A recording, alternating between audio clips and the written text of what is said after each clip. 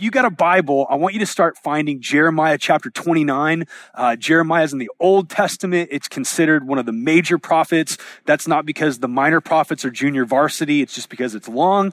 And if you're looking for Jeremiah 29, while you're trying to find that, I want to set up what I think is a really important conversation for tonight.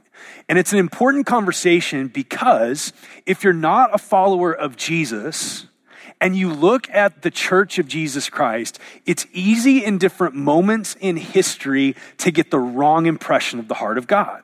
If you're not a follower of Jesus and you're basing your assumptions about God and your assumptions about the gospel on the way that the church engages the world, sometimes you're going to be led to the wrong conclusions about Jesus. So if you're not a Christian today, we want to serve you by actually letting Jesus speak for himself as it relates to his plan for the church. Jesus has a vision for the church. He's got a strategy for the church. He's got a heart for the church. And here's what's so crazy. Even though at times the church seems so weak and frail and broken and messed up, at the end of the day, Jesus said that he would build his church. Now, in addition to that, if you're a Christian today and you don't do the hard work of thinking about the church and the church's calling, then what are we even doing together? If you're not going to do the hard work as a follower of Jesus in wrestling through what his dream and vision for the church is, then you might as well call it a day and hit brunch and save an hour and 15 minutes on Sunday morning. So today, for the next couple of minutes, what we want to do is we actually want to think together and we want to work together to establish what is the church of Jesus Christ all about in her relationship to the city. What should the church feel to the city? How should the church engage the city? How should the church navigate the complexities of lostness and injustice and economic problems? How should the church stand up as a city on a hill and point to Jesus in the midst of all kinds of different cultural currents and different movements and voices in a place like OKC? And I want to start by saying we haven't always done this well. The church has not always done a good job of arriving at a view of the city that reflects the heart of God. In fact, if you go back to very early Christianity, here's what you see almost from the beginning. There's these two poles that try to pull the church out of her calling to the city. And these two poles, we'll just describe them as churches that are against the city on one hand, and churches that are exactly like the city on the other hand. So on this hand, we've got churches that are against the city. Now, I'm sure that most people in our church have experienced, maybe firsthand, maybe indirectly, churches that tend to think that their job in the city is to dig a moat around their church, and the only engagement they have of their community is to occasionally lob a mortar shell over the wall of the church. Churches that are against the city tend to be driven by fear and tend to be driven by anger. So in the early days of the church, in the very beginning, there were Christians that were wrestling through, what does it mean to follow Jesus? What does it mean to live a life of holiness? What does it mean to be set apart and distinct as the people of God? And for some of those people, their answer to those questions was a tragic withdrawal from the city that led them to retreat into the wilderness instead of being in the city and for the city, following Jesus as light and salt. Now, that really hasn't gone away at the local church, has it? There may not be a ton of compounds in OKC where Christians retreat from the city. There's not a ton of us that have been exposed to churning our own butter and making homemade culottes and watching Carmen videos. But nonetheless, there's still this pull in our city. There's still this pull in our city to have churches that think that the way that they're to engage the city is either with apathy or animosity or hostility, and to create a Christian subculture that is distinct from the city, not in gospel ways, but in silly, tangential, evangelical ways, such as Christian coffee shops that pull you out of the city, such as going to Christian bookstores and buying Christian jeans. That is a thing. You can purchase a pair of Christian jeans. And I don't know that this is totally true, but I'm just not banking that the heart of God in sending his only begotten son to the world would be that you would have a Christian version of denim on the lower half of your body. And yet, track with me, there's this pull to try to take seriously the command of Jesus to be set apart from the world, to grow in holiness. And in that desire to do that, sometimes we miss the mark, and instead of loving the city, we set the church over and against the city in hostility. Are you tracking with me? Now, that other extreme is just as prevalent. If that's being a church against the city, over here is the church that's exactly like the city. And a church that's exactly like the city, what starts to happen over time is they stop repenting of sin. They stop seeing Jesus as the master and commander of their lives and direction, and they start consuming the culture of the city without any discernment, without any repentance, and without any willingness to actually be transformed. So here's what happens over here. A church that's just like the city, slowly over time, starts to take the values of the city and adopt them as their own. Starts to worship the gods of the city as their own. Gods like the gods of politics and the gods of success and the gods in OKC of individualism. Churches that are just like the city, they wholesale buy into all of the gods and movements of the city without any discernment. And what starts to happen is church becomes simply a social club or a moment where we get to try to find entertainment in the midst of a busy weekend.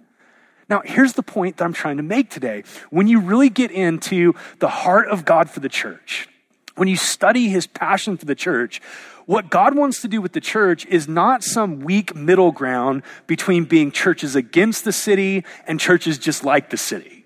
Like the dream of Jesus for the church is not that we would just split the difference. The dream of Jesus for his church that, get this, is worthy and beautiful enough for you to actually give your life away for it. The dream that Jesus has for his church is a totally different way. And it's beautiful and it's breathtaking. And so much of the longing that you have in your soul to have a life of significance and a life that matters in this world is only found when you line yourself up with the dream of Jesus for his people to not be against the city or like the city, but to be in the city and for the city in alignment with Jesus' mission. In Jeremiah chapter 29, in the Old Testament, there's this beautiful moment where the people of God, his old covenant community, the people of God have been taken from Jerusalem, which was considered like the city of God, and they've been exiled to the city of man, known as Babylon. And in big bad Babylon, God is going to speak to his children about his heart for their engagement of Babylon to the glory of God. So take your Bible, we're going to read Jeremiah 29. We'll read a few verses, and then we want to pull 3 truths out of this text that help frame what it looks like to be a church for the city. Jeremiah 29, starting in verse 4. Thus says the Lord of hosts, the God of Israel, to all the exiles, whom I have sent into exile from Jerusalem to Babylon. Build houses and live in them. Plant gardens and eat their produce. Take wives and have sons and daughters. Take wives for your sons. Give your daughters in marriage, that they may bear sons and daughters. Multiply there and do not decrease, but seek the welfare of the city where I have sent you into exile. Pray to the Lord on its behalf, for in its welfare you will find your welfare. For thus says the Lord of hosts, the God of Israel, do not let your prophets and your diviners who are among you deceive you. Do not listen to the dreams that they dream, for it is a lie that they're prophesying to you in my name. I did not send them, declares the Lord. In this beautiful text, written thousands of years ago, is this missional DNA that God wants to infuse into his people that changes the way we do things that are considered sacred, like gathering to worship, and things that we do that are considered mundane, like going to work and going to school. And in this DNA, here's what we find. We find that number one, to be a church for the city starts by having our identity rewired based on who God is and who he says we are. So track with me. Look at this. It's beautiful. To be a church for the city is to live as elect exiles. Verse 4, thus says the Lord of hosts, the God of Israel, to all the exiles whom I have sent into exile from Jerusalem to Babylon. So track with me in this beautiful text that's all about being a people for the city. What God starts with is not a list of all the missional activities that they need to get done to be good missionaries to Babylon. God doesn't start with, here's the 10 things you need to do for social justice, and here's the 20 things you need to do for personal evangelism, and here's my priority list of all the people groups that are under-resourced and not served. Now get busy and go and do it. Here's what God does that's so brilliant. He begins their engagement of the city by reminding them of who he is and who they are because of him. He says, I'm the Lord of hosts, the God of Israel. What's he saying? I'm God, and I have put my love on you, which actually works and frames your DNA, not first around what you do for your job or what you do for your ministry, but it roots your DNA in the grace and mercy of a God who loves. Why are they his people? Well, here's what we see throughout the entire Old Testament. Israel wasn't his people because they were more moral than the other nations. They weren't his people because they were more militarily powerful or economically robust. They weren't his people because they were the biggest or most important nation. What God says again and again through all of Scripture is that they were his people simply because he chose them in grace, he chose them in love, that they would be marked by his name and end up being a blessing to all the other nations of the world. Now, this is really important for you and me. What this means is that to be a Christian that's in the city and for the city starts by realizing that what it is to be a Christian is not defined by all of your activities first and foremost. It's defined by the love of God in Jesus that changes who you are. What identity means is that you are not who you think you are. You're not what you feel about yourself. You're not what others say or feel about you. You are who God says you are. And in Christ Jesus, here's what's crazy. The love that he's poured out on you is so high and so deep that it actually has the power to give you the name, the identity, the security, the meaning that your soul is crying out for. And here's why this matters if we're going to love our city. The city always tells you that it can answer your ache for identity, doesn't it? Babylon was a city with all kinds of different competing voices. And the competing voices of Babylon all pointed to different things that they thought were beautiful and important and valuable. And those voices all said, hey, if you sell out for this, then your life is going to have meaning and depth. If you acquire this, your life is going to be rooted. If you get these things over here, what's going to happen is all those things that you know are really jacked up and twisted inside your soul, they'll feel straight and you can breathe. And what happens in a city like OKC and what happens in a city like Babylon is those voices always promise huge, massive things, and they always deliver nothing but emptiness for our identity. So here's what the city says. Let's just be honest about it. The city says your identity can be found in your career. So work really hard and put all your eggs in that basket and sacrifice whatever you have to sacrifice to get the success that you dreamed of. Because if you get the kind of success and notoriety at work that you really want, then what's going to happen is you're actually going to rescue yourself from a life of meaninglessness. Or our city says, hey, let me tell you where identity is found. It's in money and possessions. Can I just tell you how many times I've had conversations with men and women in our church that thought that making $100,000 was going to answer the identity problem that they carried in the depths of their soul. And then they get to that first 100,000, and what happens? The marker just moves back another 100,000. And they get to that second 100,000, and now the marker moves back again. It keeps eluding them. Why? Because the city says this will name you, but money can't name you. In Oklahoma City and Babylon, the city says your sexual identity can be what forms your sense of self, your desires, who you sleep with.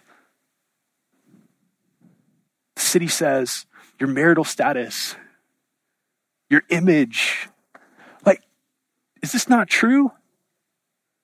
Just think of OKC and how it's changed in the last 15 years. I've been down here doing ministry for close to 20 years now, and the city's changed so much. We planted a church in the heart of the city 12 years ago because it was a gritty part of town, and now it's the beautiful part of town. And what's fascinating about it being the beautiful part of town is that the problem of identity is just as bad as it was when it was just a group of outcasts that were hanging out down here. Because the city promises to answer the deepest longings of your soul, but it can't answer those longings because only the one that created you has the power to name you. And if we're going to love our city, we have to resist the lies of the city that promise big things and can't deliver. So God says to his people, I'm the Lord of hosts, the God of Israel. Who you are is defined by my love and my pursuit and my work to name you. Flowing out of that, it leads to the second beautiful truth that to be a church for the city is to be an exile that lives on purpose. Look what God points out in verse 4. To all the exiles that I have sent into exile from Jerusalem to Babylon. Let me ask you a quick question.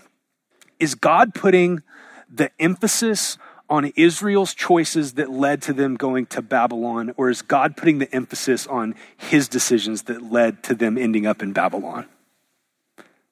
What do you guys think? Because we know there were a lot of choices that they made that led to that exile to Babylon. There was rebellion and disobedience. There's all kinds of things that they could look back on and say, here's the formula that got me from Jerusalem to Babylon. But here's what God says in this text. It's crazy. God says, I'm actually the one in the midst of all your choices that are real and important. I'm the one that sovereignly orchestrated for you and for Babylon to bring you into this captivity, to plant you in this city. This is a big deal because Paul says in the New Testament to a group of Greek philosophers, he says, you don't live where you live randomly.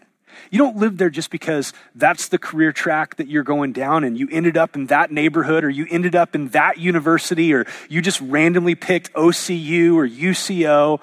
You didn't just line up all the options in the housing market and land in your neighborhood. All of those are real factors, and there was real choice that was happening. But in the midst of all those factors and all those choices, here's what God wants you to know. He's the one that planted you where he planted you, and he planted you there so that more people could know his love and know his grace.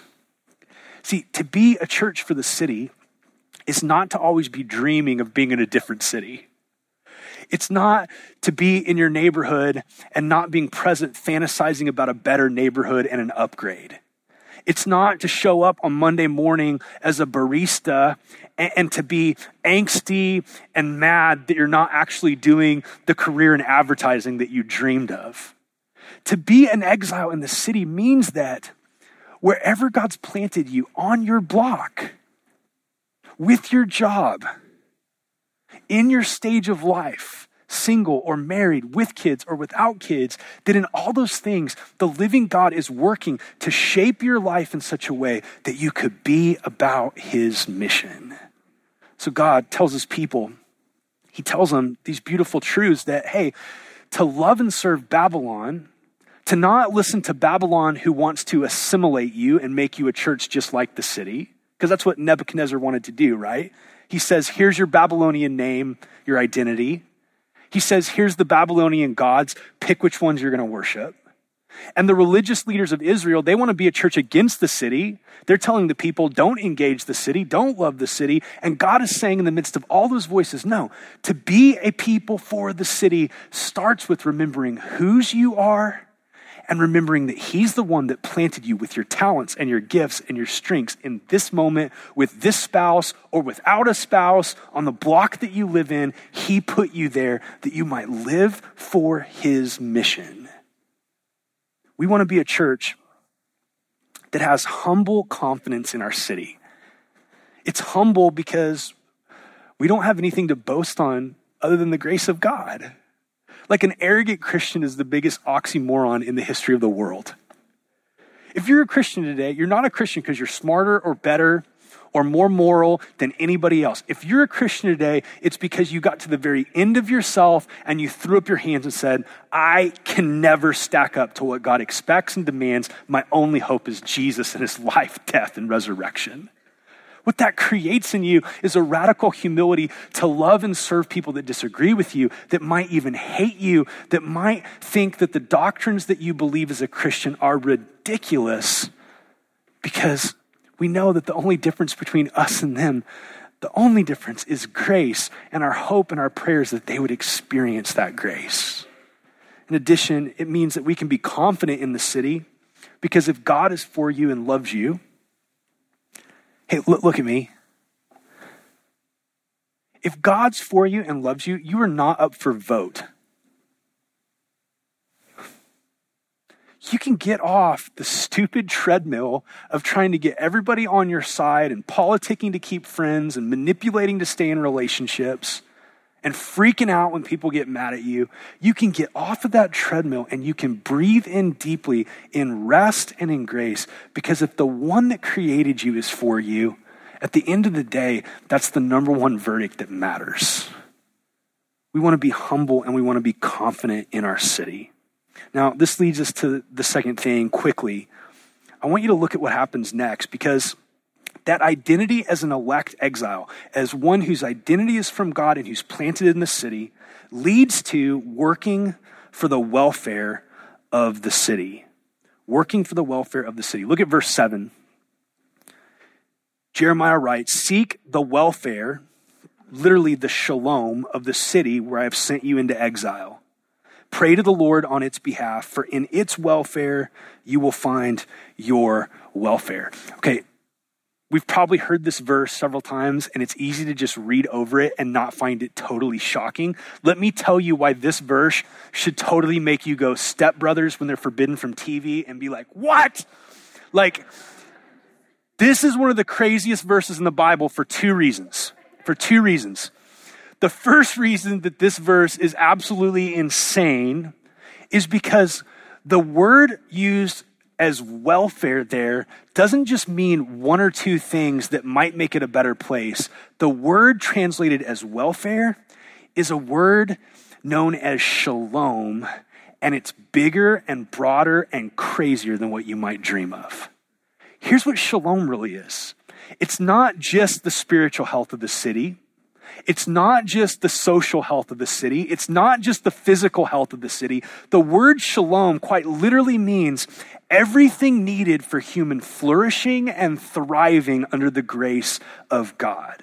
Shalom points back to God's created order where man was right with God and man was right with one another, society, and man was right with self, identity, and man was right with creation. That's the physical. This idea of shalom is God saying something really crazy about what it means to be a church for the city. Here's what he's saying. The things that you might not think matter deeply. And the things that are spiritual are not negated by the things that are physical. I care about all of it. Here's what it means. To be a church for the city means that first and foremost, we want people to experience shalom with God. You can make all the money in the world.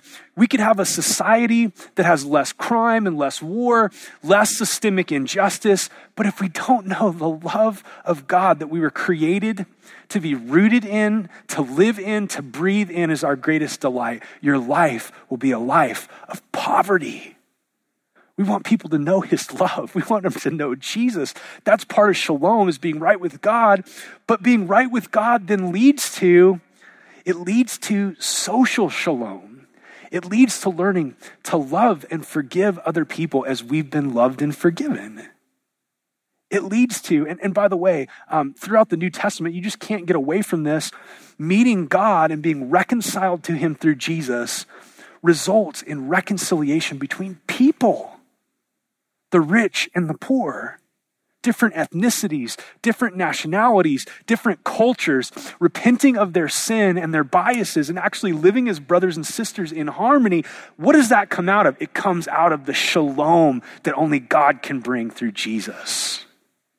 It includes the physical. Can I just say, there's places in OKC where there's single moms who are raising kids in rough neighborhoods, and those rough kids have nothing to do while mom's at work, and they walk really dangerous streets where there's all kinds of thugs and criminals, and there's no playgrounds, and they go to bed hungry at night. Let me tell you something you should know about the living God. He cares about their eternal souls, and he cares about their bellies being filled. He does. He cares about their immortal souls, and he also cares about them having a safe playground so they don't get shot when they're just being outside.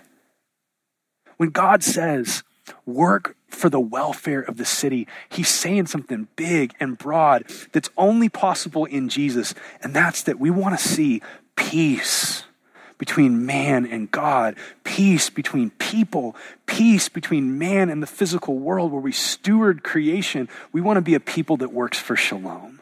Now, that is shocking and breathtaking because most churches either just do the social stuff and know Jesus gospel stuff, or they do the Jesus gospel stuff and they neglect all of the other implications in how we engage in society. And what Jeremiah is saying is, hey man, it's a both and.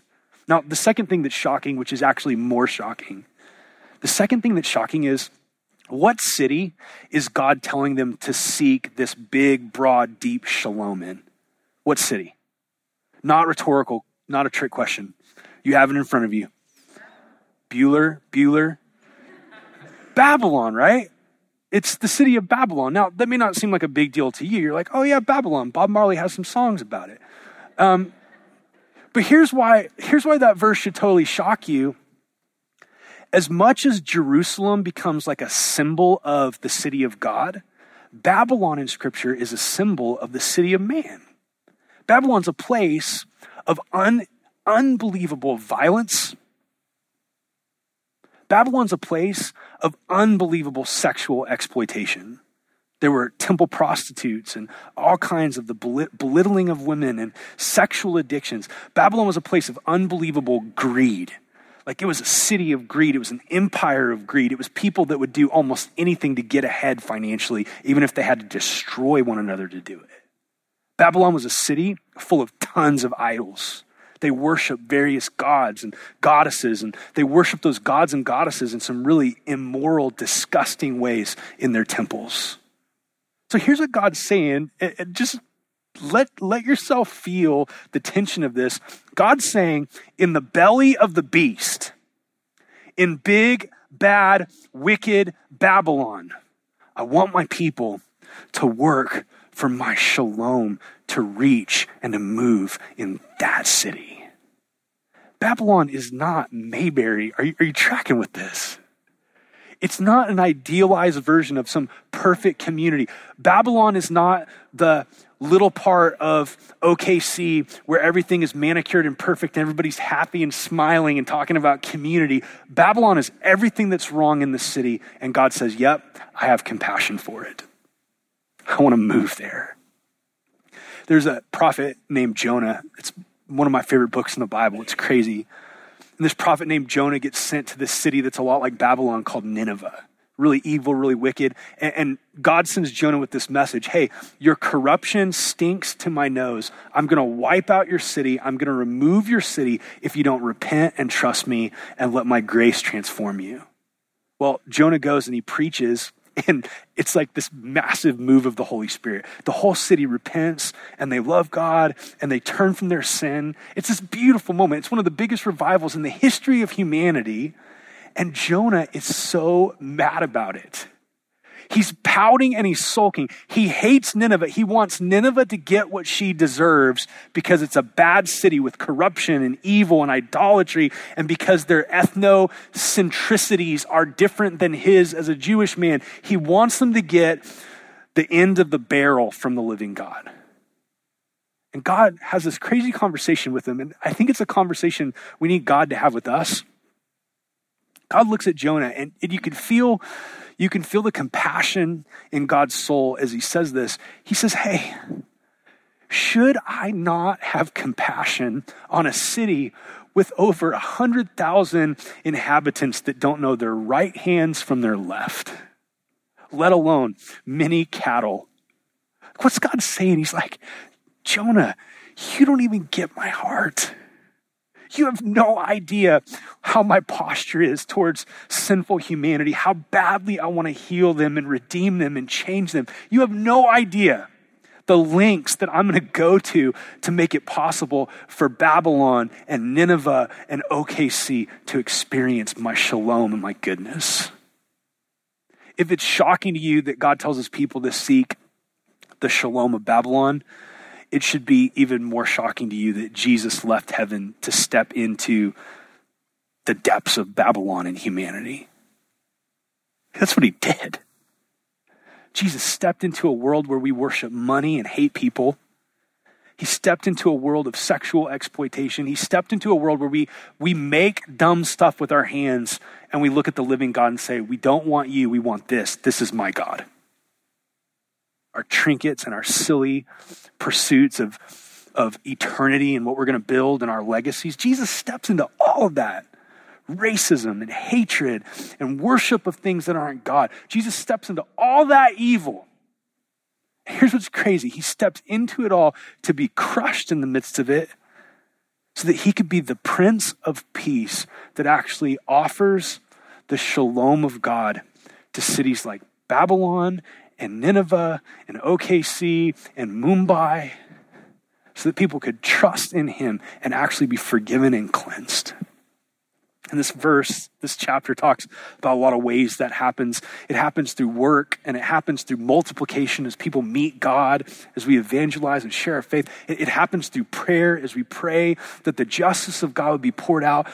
But the point of all this is to say this. If it scandalizes you that the worst parts of our city are the biggest candidates for God to move and bring revival and grace, you don't get the gospel yet.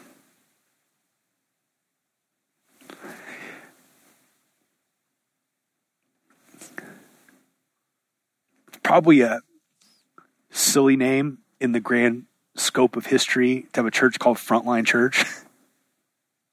And when we named it Frontline Church, the same year that we planted, Frontline Flea and Tech Medicine had like an unlimited marketing budget. So like every commercial was Frontline Flea and Tech Medicine. And I'm like, oh, dude, I hate my life.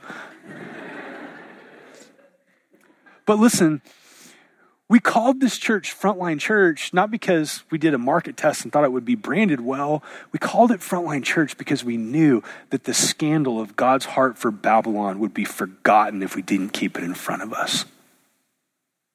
We knew it because our hearts are prone to comfort and to retreating from darkness.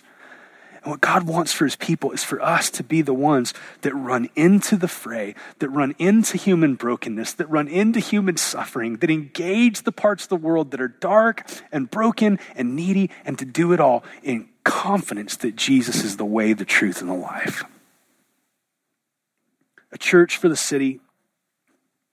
A church for the city is a group of people who are elect exiles.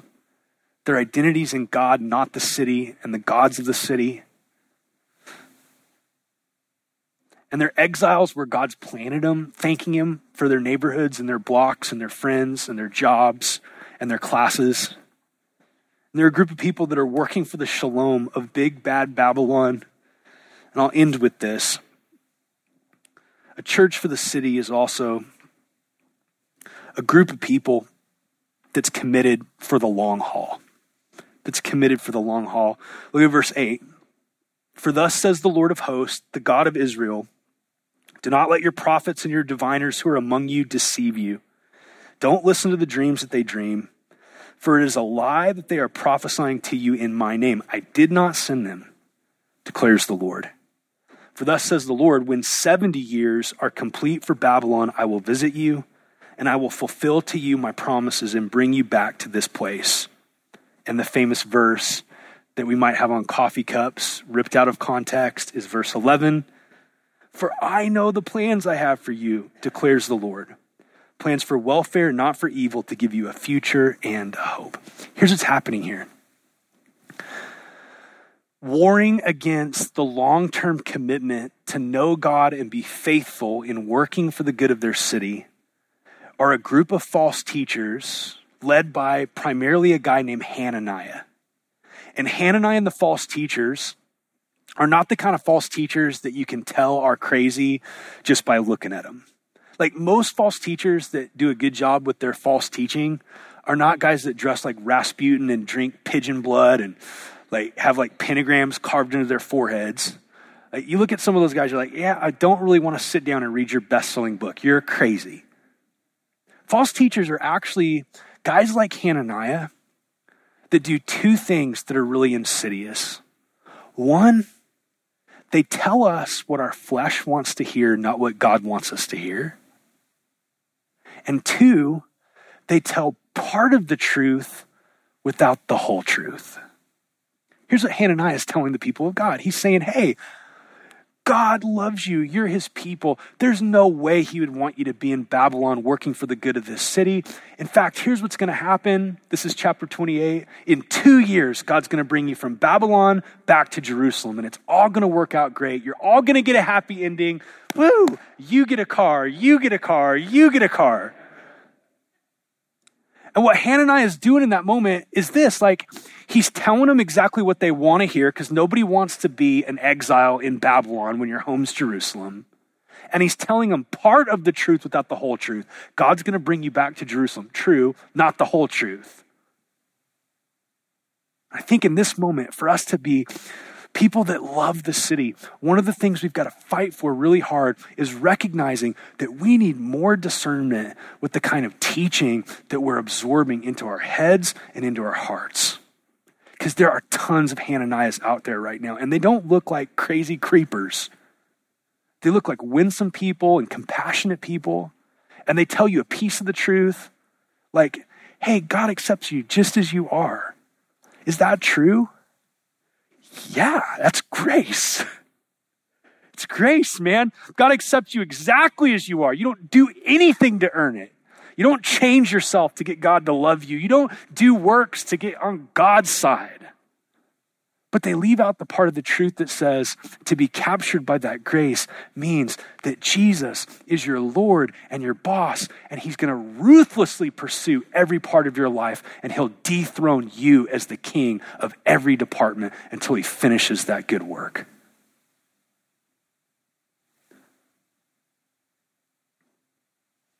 Jesus loves you too much to let you be your own God.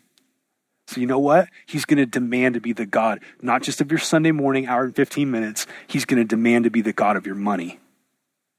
He's going to demand to be the God of your genitals. He won't settle for Gnostic silliness where your spirit is his, but what you do with your hands to love your neighbors doesn't belong to him. What Hananiah is doing is he's given a piece of the truth, but not the whole. And he's telling them what they want to hear instead of telling them the truth. And Jeremiah tells them the truth. Here's the deal. God is for you. You can have gospel hope. He loves you. I know the plans I have for you, declares the Lord. Plans to prosper you, to give you a future and a hope. And that's all rooted in God, not the city that you live in. And you're also going to be in Babylon for 70 years, which means you and your children are all going to die in exile.